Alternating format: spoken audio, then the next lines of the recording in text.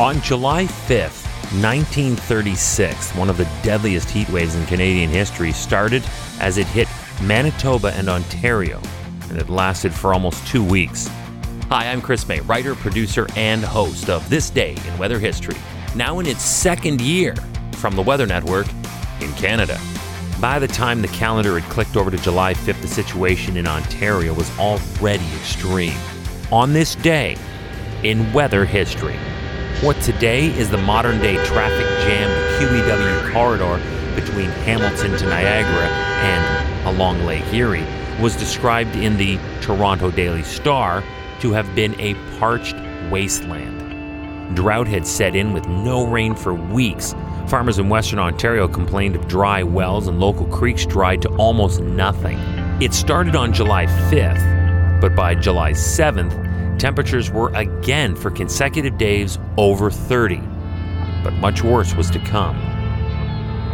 July 8th. The Star reported that the official temperature at 1:30 in the afternoon was 35 degrees Celsius, and meteorologists were forecasting it to go higher. Yet, that didn't stop people crowding streetcars and ferries on their way to the beach. July 9th.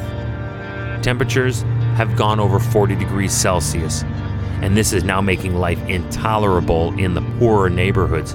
One newsman referred to these areas as downtown slums and districts of torture. Sunnyside, Balmy Beach, and the Toronto Island all recorded record visitor numbers while drivers lined Fleet Street, hoping just to fill their primitive vehicles with anything even close to the whisper of a lake breeze. Welcome to year 2 of this podcast. Right now, you're listening to the full version of today's story on your favorite podcast provider, but there's also the daily podcast video short.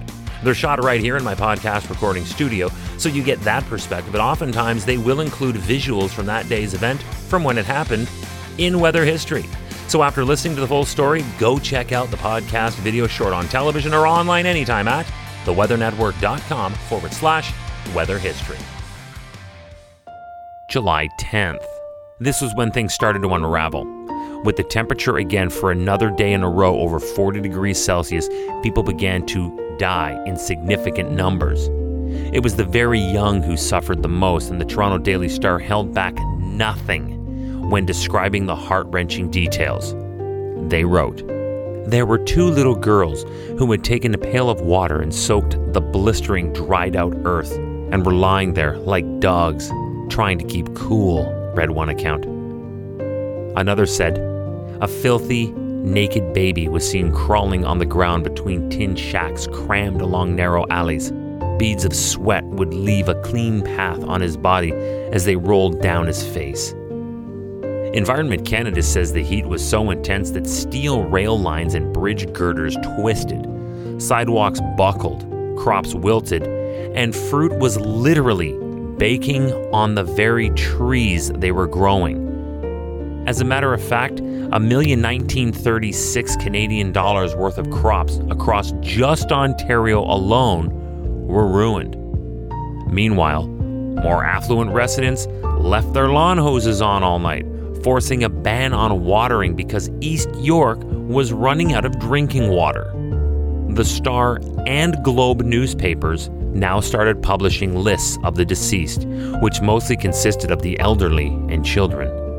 Some succumbed to heart attacks, others by drownings in rivers, canals, and lakes, trying to find any relief, but without the necessary skills to actually swim. And still, many fainted and simply didn't wake up.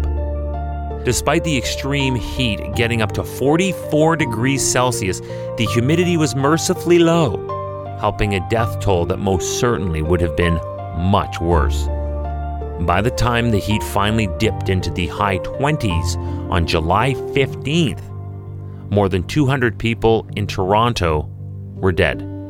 But the overall final death toll across the whole region that was affected would be 1,180. Tomorrow is July 6th. On average, less than 5 tornadoes hit Quebec every year, so the odds are good you'll never see one. But on July 6, 1999, A tornado ripped through 3 Quebec towns and tore roofs off homes, leaving 200 people in need of temporary shelter and resulting in 1 death. We look back at the Drummondville tornado of 1999 tomorrow on This Day in Weather History with me, your host, Chris May.